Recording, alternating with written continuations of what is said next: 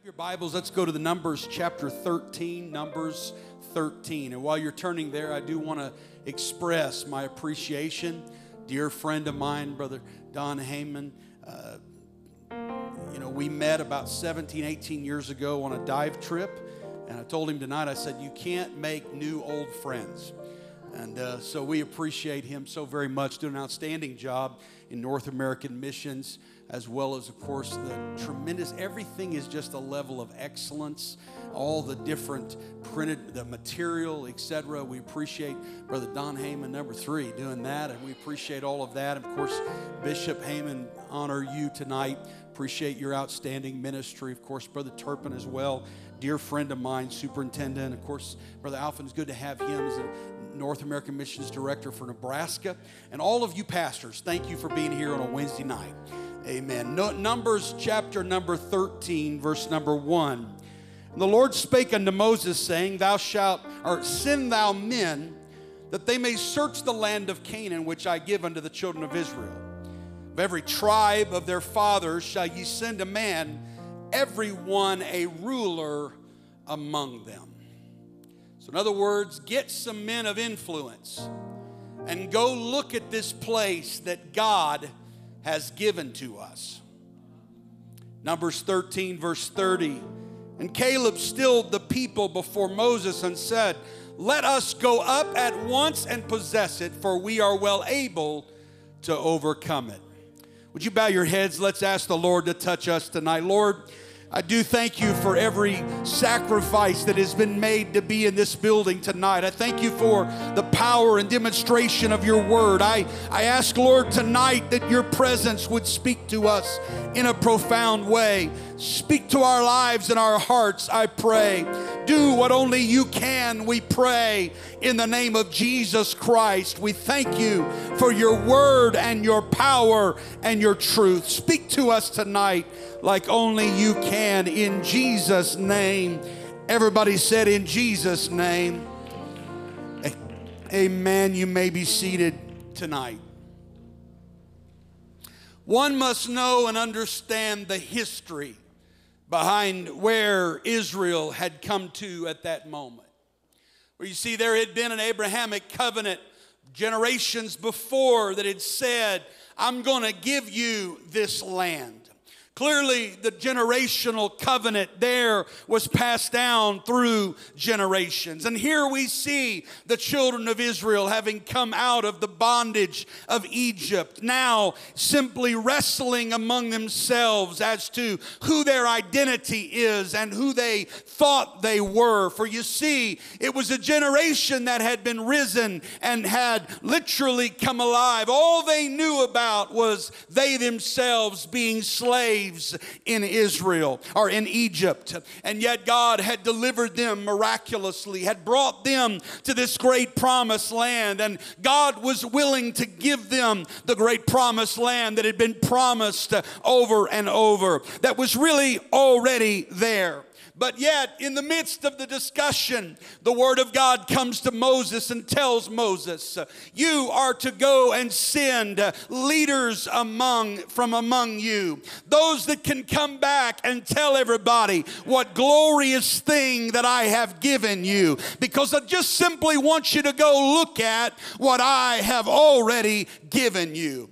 Unfortunately, sometimes the message and the messenger sometimes get a little mixed up. And we see through the voice of Moses as he tells the children of Israel and these men that go, he said to the spies, he said this in Numbers 13, 17 through 19. Moses adds a few things to the message, and he sent them to spy out the land of Canaan and said unto them, get up, you up this way southward and go into the mountain and see the land. But then here he begins to move a little bit away from what God said. And he said to them, I want you to go see who dwells there. I want you to begin to look around. And he said, I want you to see the land, what it is. But then also I want the people that dwelleth therein, whether they be strong or whether they be weak. And the people that dwell therein, few or many.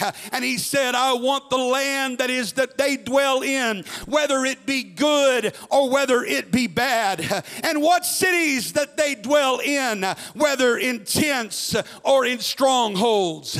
And of course, the message is sent to these 12 men, and they go and look at the land. The Bible clearly immediately tells them it was the season of plenty and harvest. And they arrive and see the cluster of grapes and the magnificent things that God had promised to them. But somewhere through the process, they began to look around and see circumstance.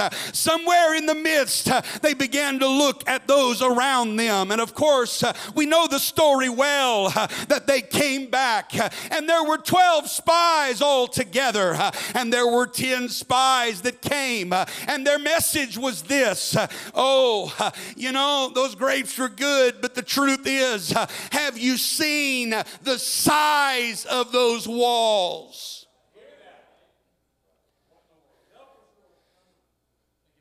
Have you looked at their armies?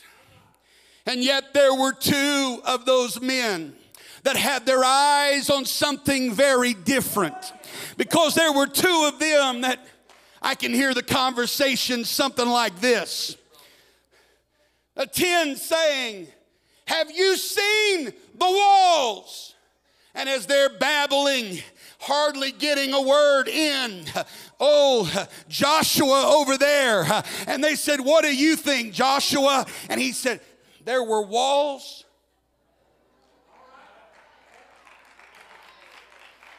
Was I supposed to be looking at walls? But I didn't really know that there were any walls to look at.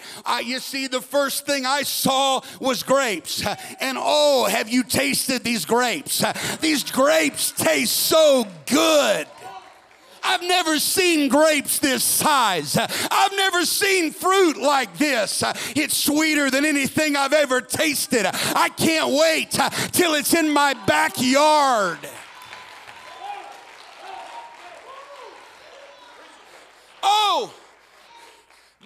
But Joshua, did you see the men? They're huge. There were armies there.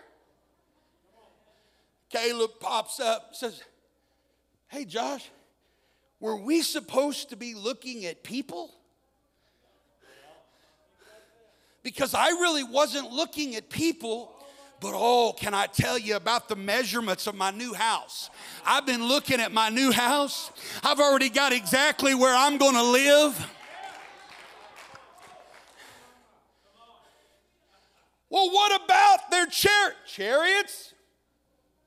I thought those were our new cars. It's theirs? I thought it was ours. You see, the truth is there are some in this generation that want to look at things and they look at circumstance and they look at situation and they look at all the things around them. When the enemy said, you can't have it. You don't know what I know. But can I tell the enemy tonight, you don't know what I know. I already own it.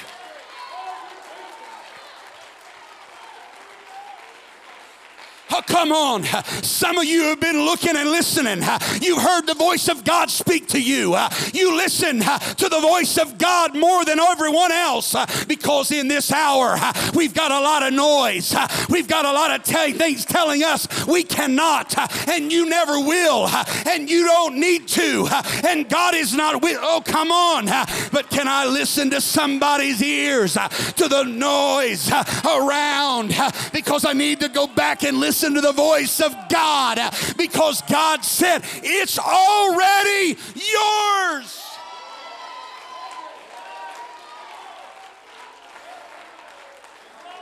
It was never about looking at the impossible.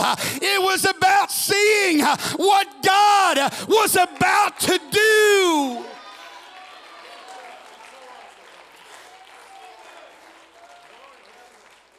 And yet, unfortunately, Joshua, Caleb, they're the only two that get the message. But oh, they understood the message. And unfortunately, these two had to sit around and wait for an entire generation to die. Oh, I wonder how that must have been. Can you imagine? I know they're video. Can I get down here a little bit? Is that all right? I'm sorry. I'm the video guy's worst nightmare. But can you imagine how it would have been? I mean, just Joshua and Caleb walking around. We got to be here till they die.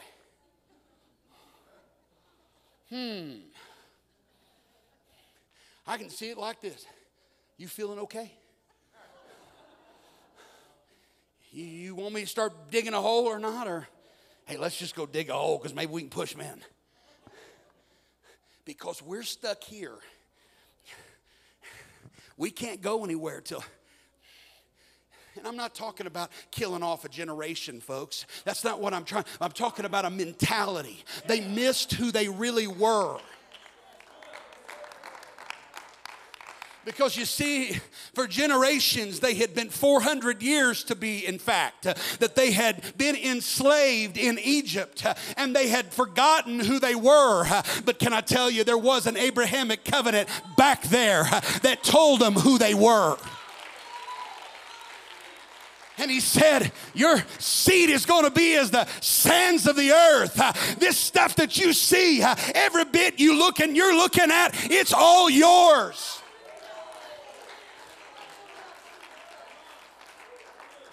But the problem was they could not get the slave mentality out of their system.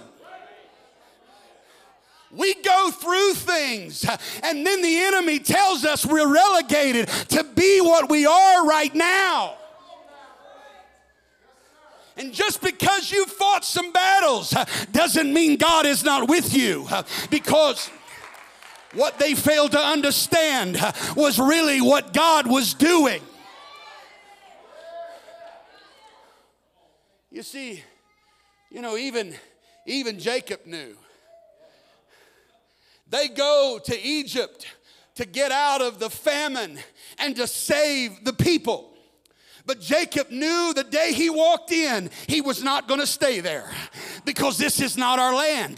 This is not where we're supposed to be. We're supposed to be somewhere else. And so Jacob said, we're not always going to be here. And I may breathe my last breath here, but let everybody know that when I breathe my last breath and you bury me, the day that comes when we walk out of this place, because this is not our home, I'm just passing through. He said, don't you leave me here. You better take my bones with you. Even Joseph, who became second in command over all of Egypt, who was the one that saved much people, that understood that God had brought all of the problems, all of the circumstance, all the situation. It was all to bring about God's purpose and God's glory. And every trial, every circumstance, every trouble, he said, Joseph said, it may be for a season that we're here, but you're not always going to be here. You see, we can't get our eye off of the promise. We cannot get our eye off the prophecy. Because what God says, He will fulfill. Can I just say, we spend, and I almost get frustrated when I hear people, because I said it. They were slaves. But in the end, they were not slaves. And in fact, from the very first generation that felt like they were slaves, God said, I don't deal with the time you live, I deal with eternity. And I'm going to pay them back. You say, how does God pay previous generations? Here's what he did. God said, all right, here's the thing. You've been in Egypt long enough. Now is the time I'm going to set you free. And overnight, in the middle of the night, God speaks to the children of Israel and says, go borrow everything you can. Who created the wealth of Egypt over 400 years? They did. By the sweat of their brow. But here's the thing, there's nothing that you can invest that God won't pay back. And so while they thought they were enslaved, all they were doing was putting money in the bank. And what one generation died not seeing the promise, he said, by faith. By faith, Abraham. By faith, Isaac. You may be a generation that hasn't seen it, but that doesn't mean you're not going to get paid back. You may not have experienced end-time revival like you thought you would, but that doesn't mean it's not going to happen.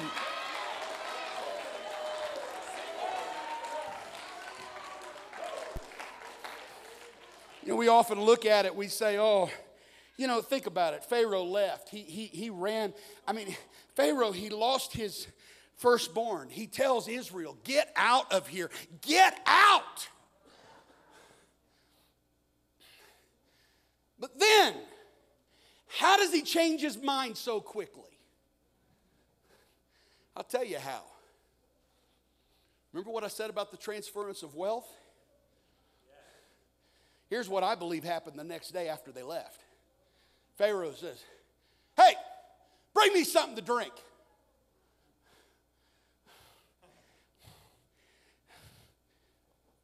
Bring me something to drink. Hello?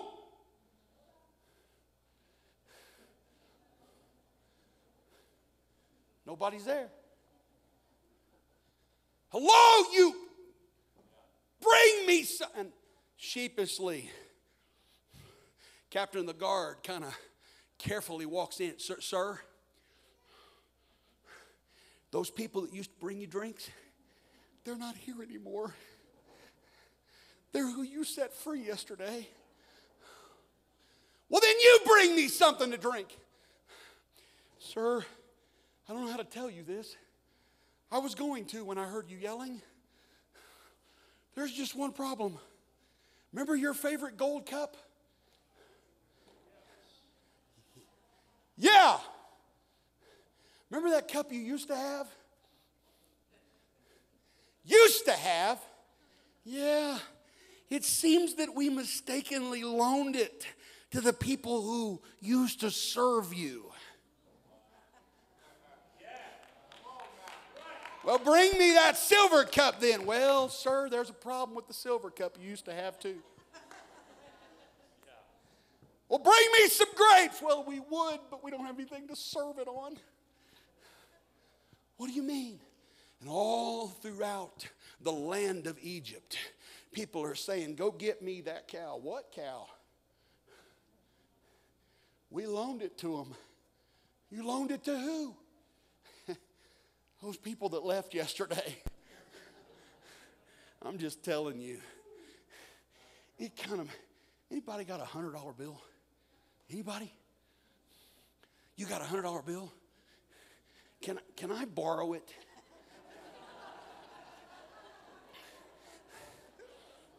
I'm not leaving till tomorrow. It'll be all right.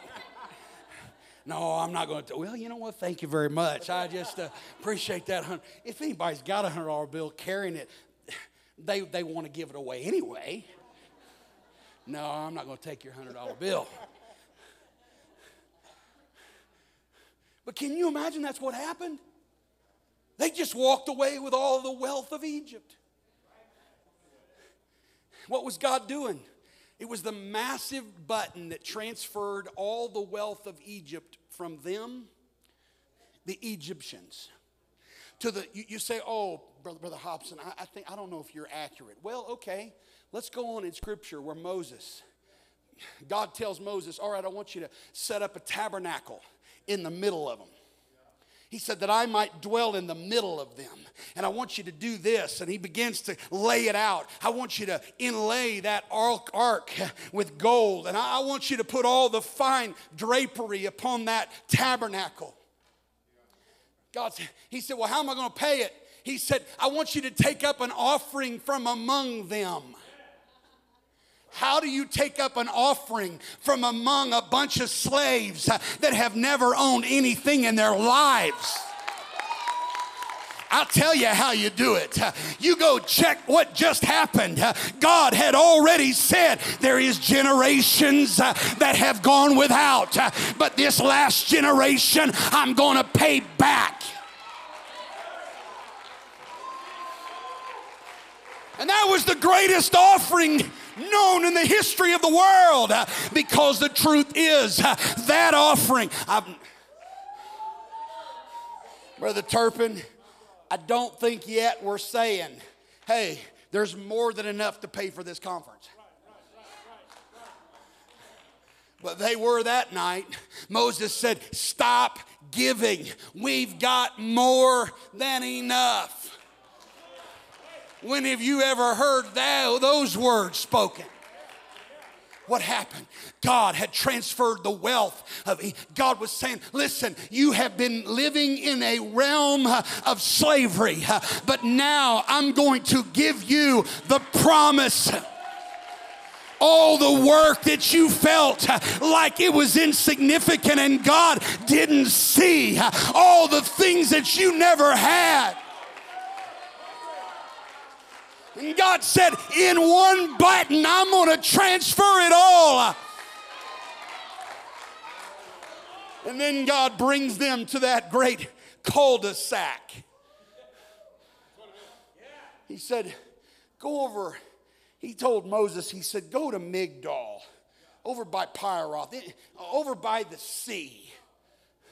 They get there and it's a cul-de-sac. Mountains on both sides. Body of water, Red Sea in front of them. And Pharaoh's army saying, we got to come get our stuff back. But what does God do? Really, that setup was not for Israel's sake. But what do we see immediately? You brought us here to die. We're going to get all this stuff, but we're going to have to give it all back. Why do you think they were going to die? Because they had the stuff. They knew, according to Egypt, they had robbed them blind. And yet the setup was not about them and their demise. It was about simply God once and for all saying, I'm going to make sure you never have to look over your back and wonder when Pharaoh's coming to get his stuff back. I'm going to wipe the whole entire army and Pharaoh out with one wall of water.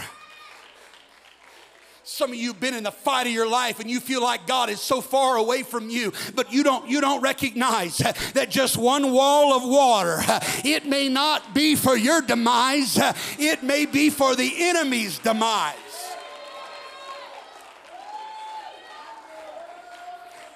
I got a dear friend of mine, Brother Jared Pugh, pastors in Louisiana, and man, just about 2 years ago, the hurricane came through and wiped out their church. And when it happened, I'm sorry, I was probably the only guy happy about it. I knew it was going to be painful, but I told him months ago, and many people did. They said, this is not going to be for your demise. God's about to bless you in amazing ways. And they just moved in just a couple of weeks ago into a brand new multi-million-dollar complex, state of the art. And they only owe a couple $100,000 only because they wanted to put all of the updates in. And God has can I tell you, when God gets finished, it's amazing what God can do.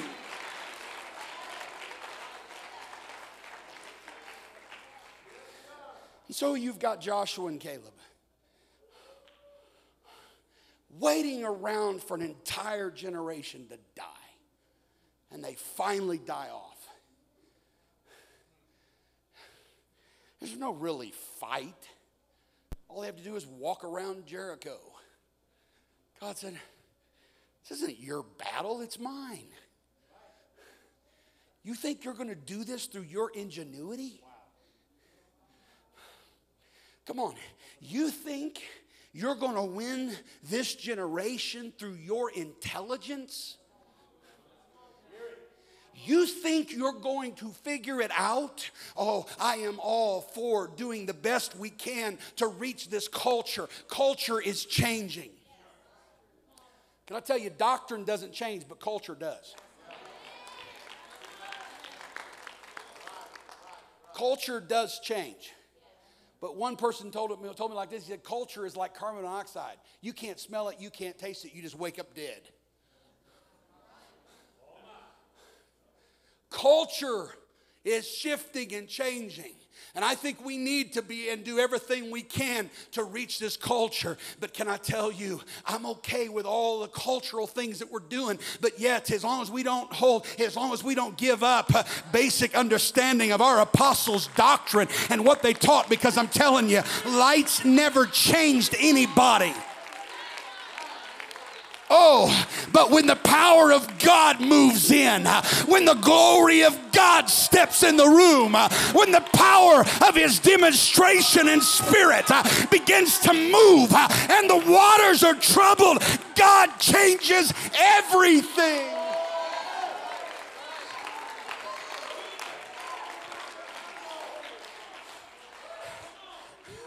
And it's really, I used to sing a song when I was in college. Shut up and march.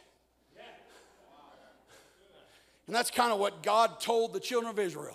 Just keep your mouth shut and march around the walls. Because I guarantee if they'd ran their mouths, they'd have talked themselves out of it. Well, how's this going to do it? I don't see how this is going to happen. We're just walking. I'm hot. I'm sweaty. I'm tired. It's probably hot and sweaty, but there had to be somebody in the midst that was cold. Because there always is.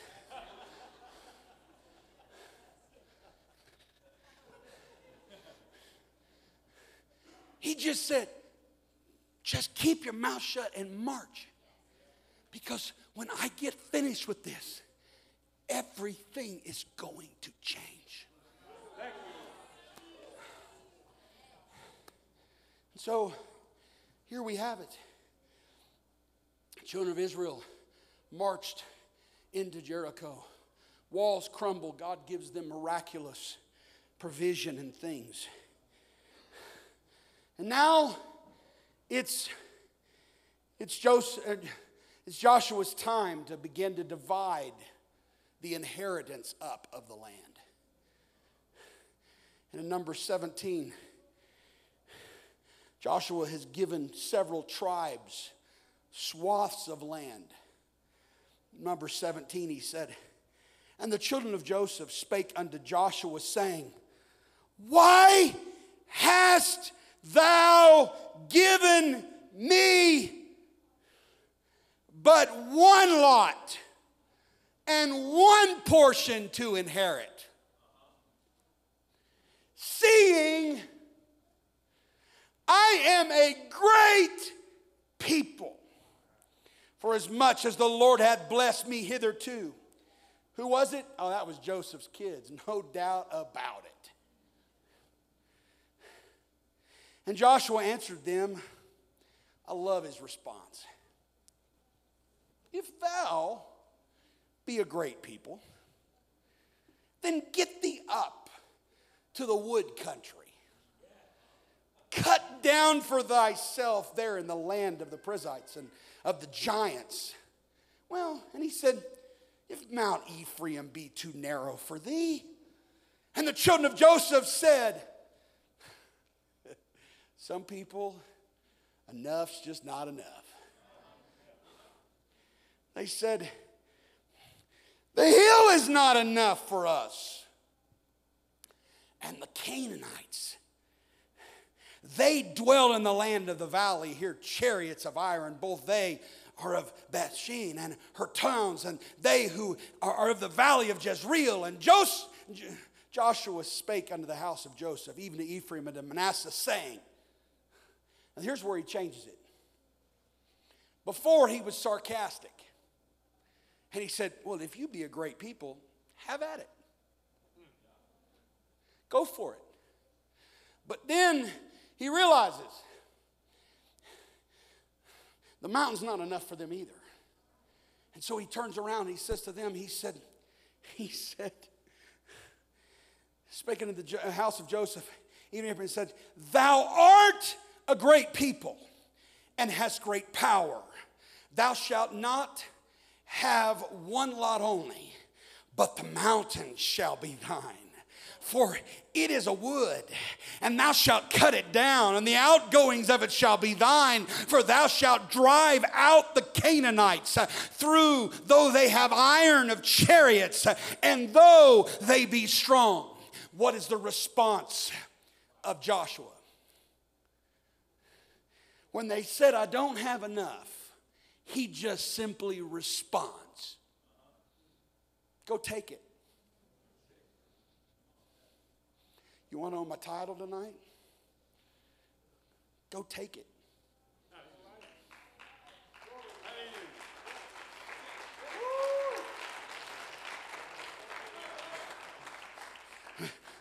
But you don't understand where I'm at. Go take it. But you don't know the circumstances around where I've been looking. Go take it. But they're strong. Go take it. What are you waiting for? If God's word is established, then it must be true. You see,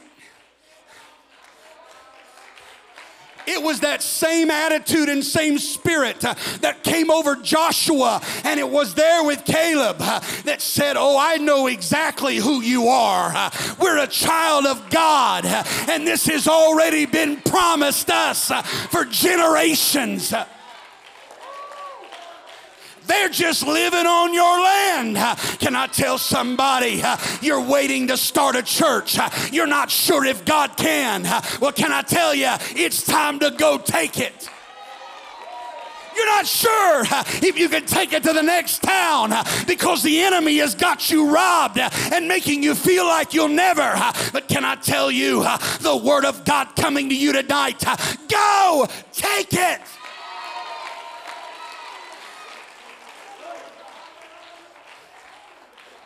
Quit looking at the walls.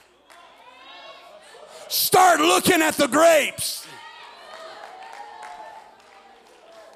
Quit looking at the cans and start looking at the can.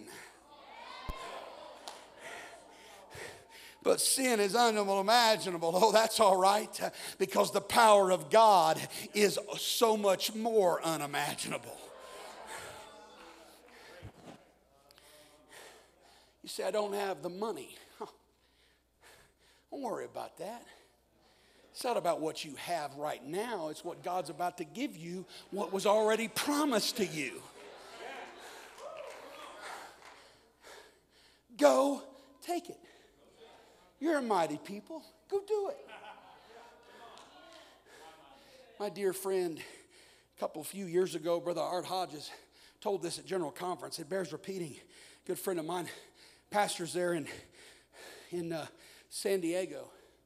And Brother Gonzalez, he was a pastor there, and he was starting a church.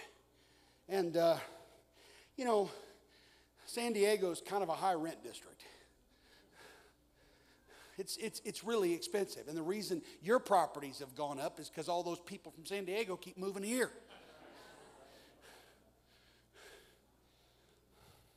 But here he is, just a church planter trying to survive. He needs a place to have church. And so here he is, he loses the place they were having church in. But at the same time, he loses his job as well. He's getting a little bit of CFC support, and he's doing everything he can. But he told me, he said, Brother Hobson, he said, I was at my wit's end. I was about to give up. Because we have to have places to have church, and I needed a job. He said, I'd called everybody, and everybody had told me no.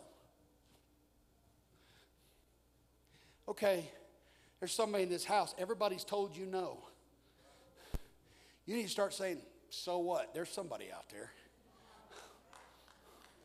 Oh, come on now. You say, oh, you don't know. Quit saying you'll never have. Because you just boxed God into the fact you never will. You need to quit putting the pressure on you. You need to put the pressure on Him. It's not your church, it's God's church. It's not your call, it's God's call.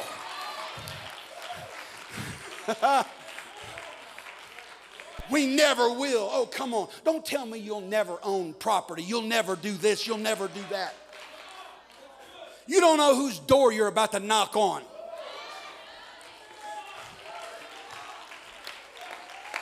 I love the story of A.D. Urshan just knocked on the door in New York City on a lady's door that God spoke to him. And that lady gave him the first building that church in Manhattan ever owned. You don't know what's around the corner. You don't know what God, because hey, God is saying to you, go, take it.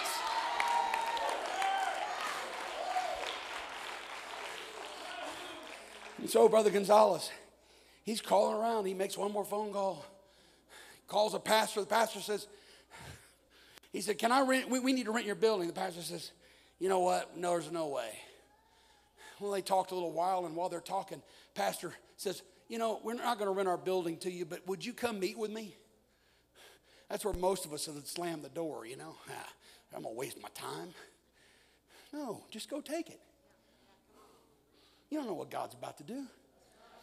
Well, Brother Gonzalez, he said, I went there, and he said, when I got there, he said there was a board member there too, and he said they were taking me on a little tour. I know I got to hurry here, but they're taking me on a little tour, and he said, you know, he said, that's no, he said the board member asked me, he said, you know, we're not going to rent this building to you. He said, yes, sir, I know, they've already told me. He said, but if we did, and you couldn't afford the down payment on the lease, would you tell us? Sure. Okay. Just wondered. And they're walking around looking. And I mean, he said it was kind of like a tick-off moment, you know? He said they're showing me all this stuff that I can't have. He said I just kept humoring them, walking around. He said then the board member looked at me and goes, hey, he said, got another question for you. He said, I know it's a crazy question, but if you rent this building and have church here and 1 month you can't afford it, would you let us know? You'd be the first to know.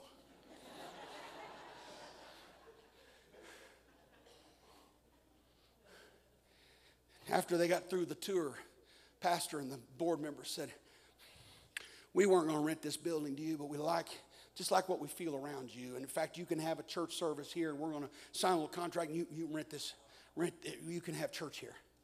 He said that happened for a few months. And he said, then all of a sudden one day the pastor called me. And he said, sir, he said, I need to meet with you. He said, I went and met with him. He said, as I met with him, his pastor looked across from me, and he said, I'm about to retire. And Brother Gonzalez said, here I'm thinking, oh boy, here it comes. I want to be kicked out of this place. He said, the pastor said, no, he said, I was wondering if you would be willing to pastor this church. Think of that. Brother Gonzalez said there's only just a handful of people there, probably 20 or so. And he said, well, sir, he said, I'd have to get back with you on that. Well, he went and talked to his pastor, Brother Hodges. But he said, but I'm not going to change what I believe. He said, no, we're not asking you that. He said, we just want you to have our little traditional service, preach whatever you want to preach. He said, they just want to be able to have their little church service, but wondered if you'd pastor this church. He said, yeah, well, he talked to his pastor, and Bishop Hodges said, yeah, absolutely, go for it. You don't have to get a license with their organization, just pastor the church. So he starts, they call him. They've just about got everything worked out. The pastor calls him and he says, listen, I need to meet with you to discuss the salary. Brother Gonzalez said, okay. And he thought there's about 20 people. And this is a multi-million-dollar complex in San Diego. I can't imagine what the upkeep is. He said, knowing all of those expenses are there and what we were paying, he said, frankly, I'm thinking it's not going to take long to discuss salary. He said, and I had lost my job. I really didn't know what I was going to do. He said, but I was just kind of at that wit's end. He said, so I met with him. He said, as I'm meeting with him, the man says to me, he said, now we've researched, you have a master's degree, and the church is going to pay you the equivalent to what the average salary of a master's degree individual is in San Diego. He said, but there's more. He said, where do you live? He said, well, I live. He said, well, you know what? We're going to add some housing to that as well. He said, in fact, they're going to put money in retirement for you every month. He said, we're going to take your cell phone, all that stuff. We're going to pay all the expenses. Finally, he said, I looked at the pastor and said, how in the world are you going to do all this? And that pastor began to cry. And he said, sir, what you don't know is this, that 20 years ago, God spoke to me. And to prepare the finances of this church to where it is right now, you don't know it, but we have a cell tower that generates thousands of dollars a month. We have hundreds of thousands of dollars worth of investment. We have rental properties. He said, the salary and stuff I'm talking to you about will continue even if there is no one left in this building. He said, but God 20 years ago told me to prepare it because one day I was going to see a young man walk in these doors. And God's assignment to me was to give it to him. And he said, when you walked in, I knew you were the one. While you're sitting there wondering how it's all going to figure out, while you've been looking at the armies, God has been saying, all I did was send you there to look at what I am going to give you.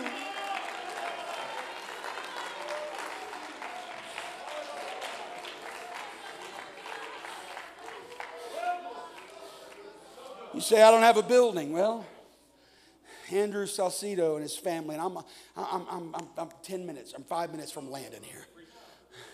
Andrew Salcido and his family, daughter work out of Faith Tabernacle, good friend Pastor Paul Connor there in Tucson, Arizona, started a daughter work in March of 2019 out of that Faith Tabernacle in South Tucson. He started looking for a place to rent, and one disappointment after another, after another, after another. Finally, he got a phone call back. And a man that he had met several years earlier happened to be on a board of a little church building and said, we need to help this man. And they rented him a place to have church. During the first year of renting that building, they were sharing it with the people that owned it. They noticed things around the building that needed to be fixed. And they just started fixing it. In fact, they had an air conditioning contractor in the main church there, and whenever the air went out, they just called him and said, can you come help us fix this? And we're not going to charge anything. Well, that happened a few times until finally the pastor of this building church came in and said, you know what? We've noticed that you're doing all this stuff for our building and you're bettering it. We're kind of feeling bad we're charging you rent. So you know what? From now on, we're not going to charge you any rent. Well, then 2020 hit. Anybody remember that year for any reason?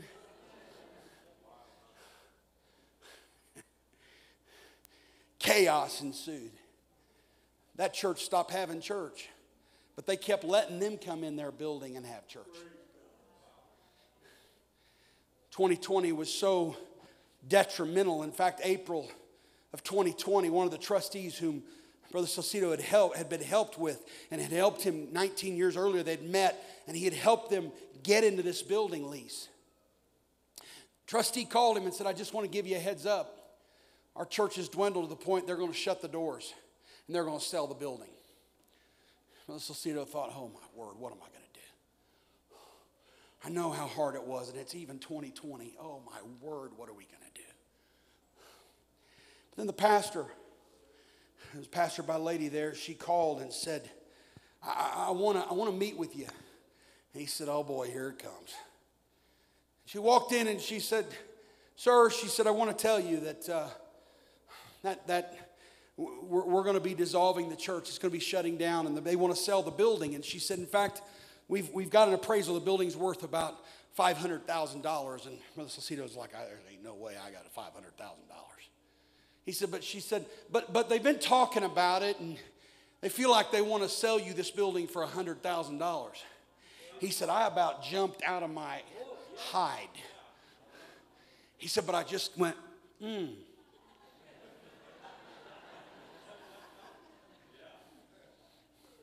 Didn't want to get too excited. He said, but then she said, but you know, when they decided that, she said, I got checked. And I just didn't feel that was right. He's like, oh, I figured, you know. Good thing I went, you know.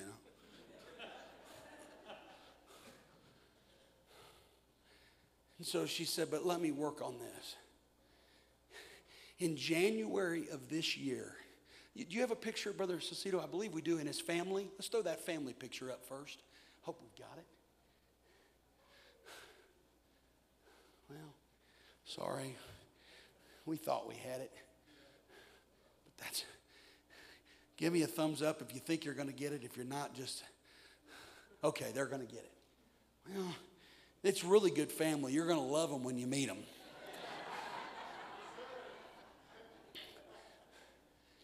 But Brother Salcido and his family there, and of course, you know, that's them in the dark. Alaska in December. And yet, it's Alaska in January. Oh, there they are. Beautiful family. But in January of this year,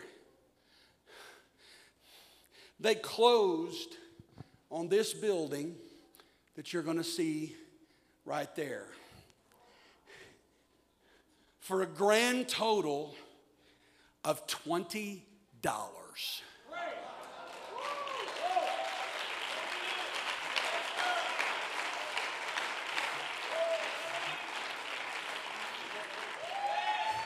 I was with him a few months ago, and he was telling me this story. I pulled a 20 out and said, can I give it back to you? I want to buy a building.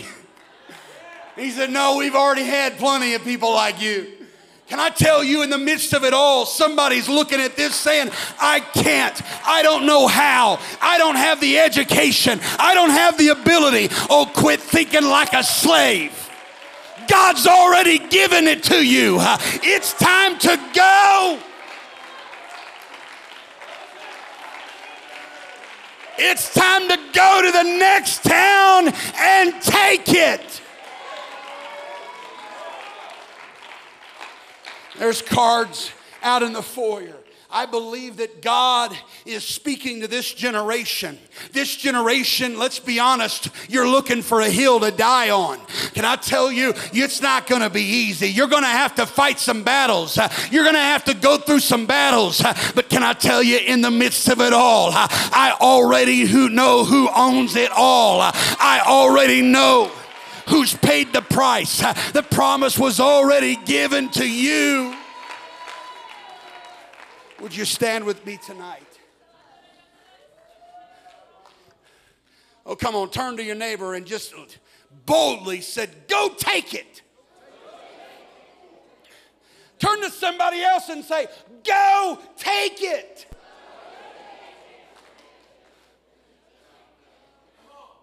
You say, well, that was them. You have no idea what God is about to do.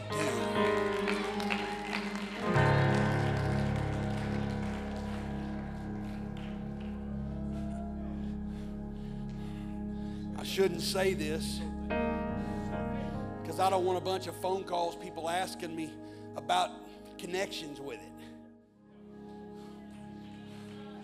I said, we're starting crazy number of churches that we're going to need to fill up buildings with. He said, there is a tsunami that you have no idea about. And I can just tell you, we're not going to broadcast it. We're not going to tell everybody who it is. We're not going to tell where they're getting them. But there, I believe with all of my heart, God is setting up some things. And it's going to be, there's going to be some phone calls, Brother Turpin. There's some district superintendents and Brother Heyman, there's going to be some phone calls to some NAM directors. They're going to say, hey, we've been looking. There's a little church that started, and I know they're looking for a building. We know where one is, and we're going to work on it. Oh, can I tell somebody, in the midst of it all, you may be looking at impossibility, but God said, what you got to remember is, I am that I am, and I've already promised it to you.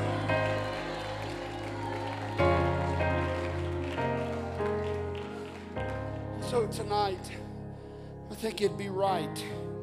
These cards are back there. You can, I know it'd be too much chaos to try to go back and get them right now, but I believe in your mind tonight. You can fill the card out and you can bring it here if you want to the altar tonight before it's done, but I don't want the chaos of that right now. Let's lose what God is doing. But I wonder if there's some people in this building tonight. Oh, you may be already there and the enemy's been telling you you can't. You need to go back at home and take it.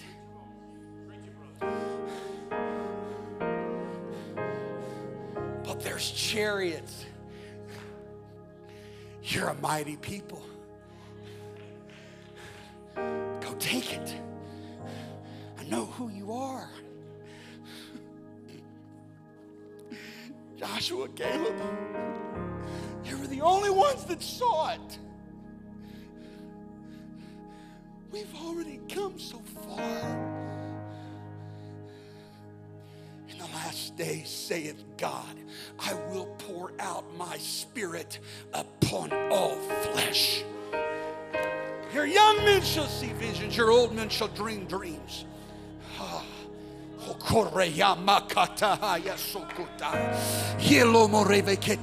Come on, who's ready to go to the next town? Who's ready to step out in the aisle? I'm not even just simply calling just pastors.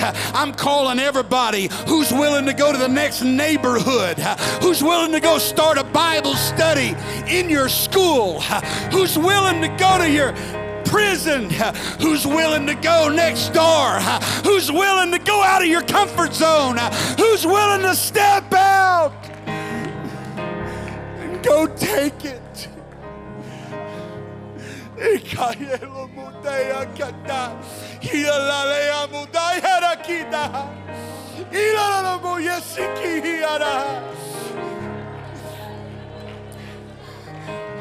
God's already there. Go ahead, lay down the fear at the altar. Lay down the fear. Lay down the accusations that the enemy says you're a failure.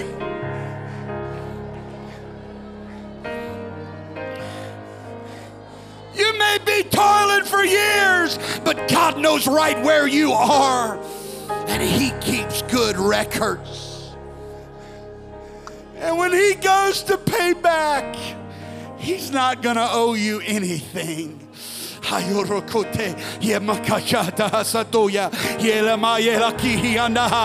on, that's it. Let the spirit of travail rise up in this house. Let the Spirit of God and the gift of faith begin to rise in our midst. Let the voice of God speak to you.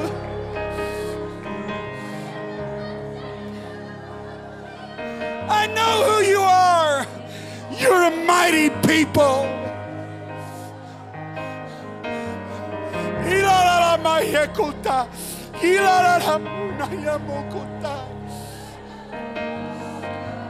Oh, come on, that's it. That's it. I feel something in the house rising. I feel faith coming to the surface.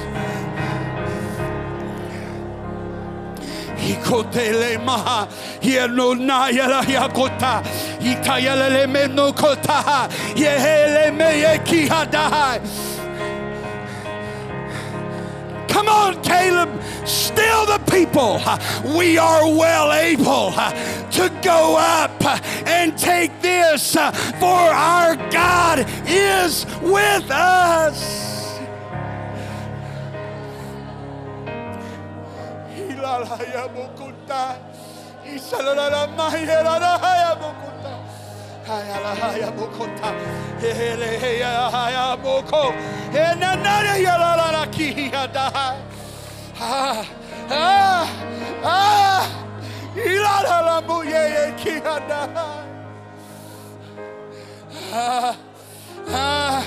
That's it. That's it.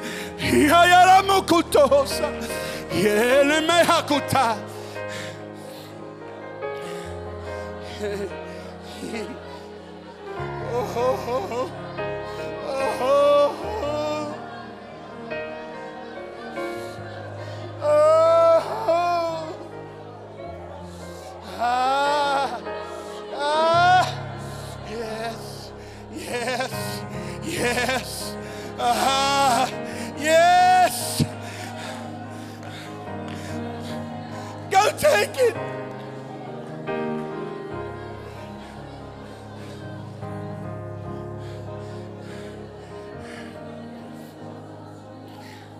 Go ahead. That next building is already yours. That next miracle is already there. Yes.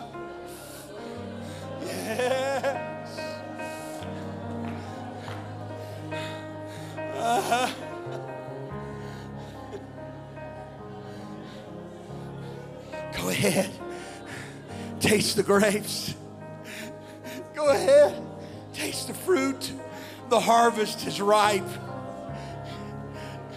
The field is white and the harvest. Go ahead, take it. It's there. You're driven there not to show you the negative, but to show you what God is about to give you.